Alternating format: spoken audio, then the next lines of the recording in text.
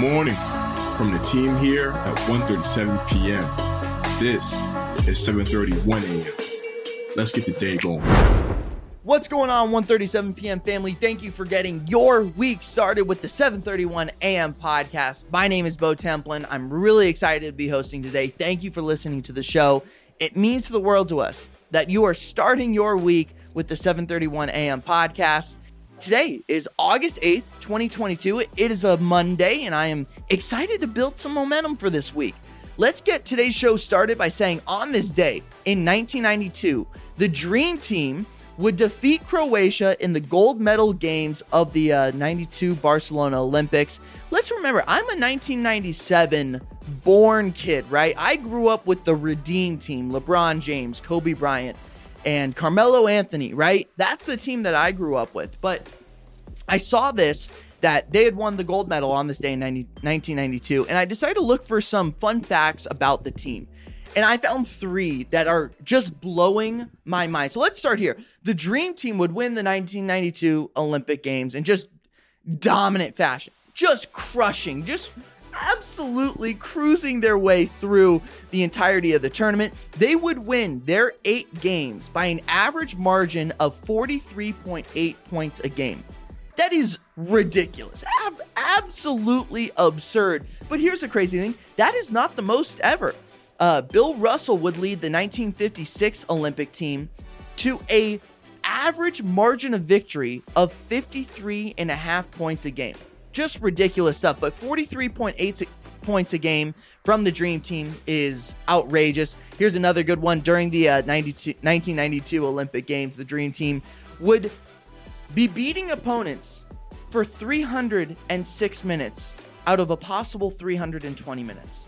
They would only trail for 6 minutes of 320 minutes, and then they were tied for about 7 minutes of a possible 320 minutes. And then this might be my favorite right here. Throughout the entirety of the tournament, the United States never called a timeout. What the hell? Not a single player, nor did head coach Chuck Daly call a timeout throughout the entirety of the tournament. Just ridiculous stuff. On this day in 1992, the Olympic Dream Team would win the gold medal. Let's start over in entertainment for today's show, and we'll do a little bit of a box office roundup. Entertainment. The Brad Pitt-led Bullet Train finished at the top spot of this weekend's box office, bringing in less than probably they hoped for with $30 million. Bullet Train follows a hitman, Brad Pitt, who's on a train. He's trying to retrieve a briefcase full of money, and it's just a high speed, a lot of action along the way. There's going to be numerous other assassins who are going to try and stop him. This movie looks good to me.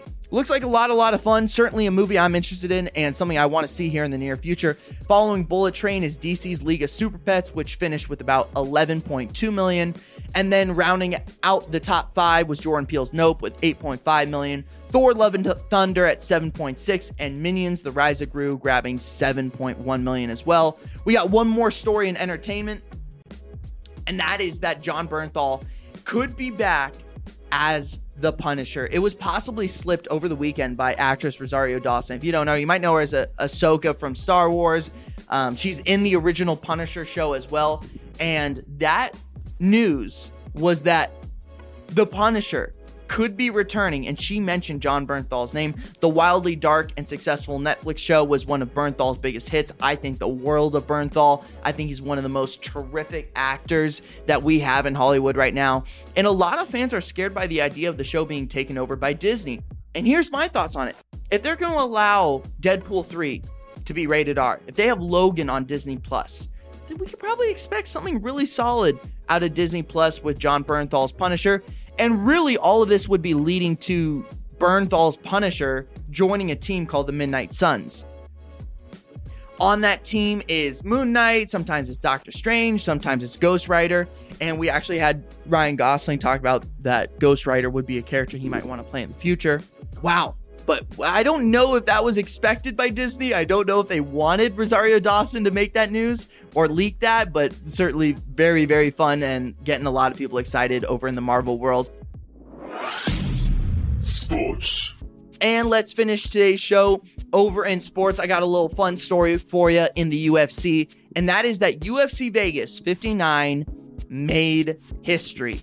There were 10 fights that would go down at UFC Vegas 59 on Saturday. The card featured very, very fun fighters like Terrence McKinney, who I've fallen in love with, Jamal Sweet Dreams Hill, who's been just on a tear, and then the brother of welterweight champion Kamaru Usman, Mohammed Usman.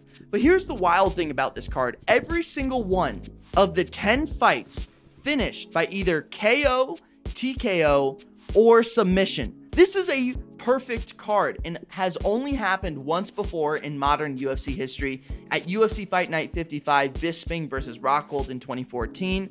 And then after the card, McKinney would tease a fight with Paddy the Baddy, and that would just be so much damn fun. I mean, so much damn fun. A great card. Maybe we can talk about MSG later on this year in 2022. If we could pair those two up, that would be a brilliant fight. But 10 fights on Saturday night at UFC Vegas 59, 10 fights, 10 finishes. That is a perfect card in the UFC world. Guys, I'm really excited about the week ahead. Thank you for listening to today's show, and that will be it. For more details on all of these stories and more, let's head to 137pm.com. Let's follow 137pm on all social media platforms. Let's hop into our Discord. You can chat. You can be part of the family. That's where you go to be part of the 137pm family. We will be back tomorrow. As always, remember, stay curious.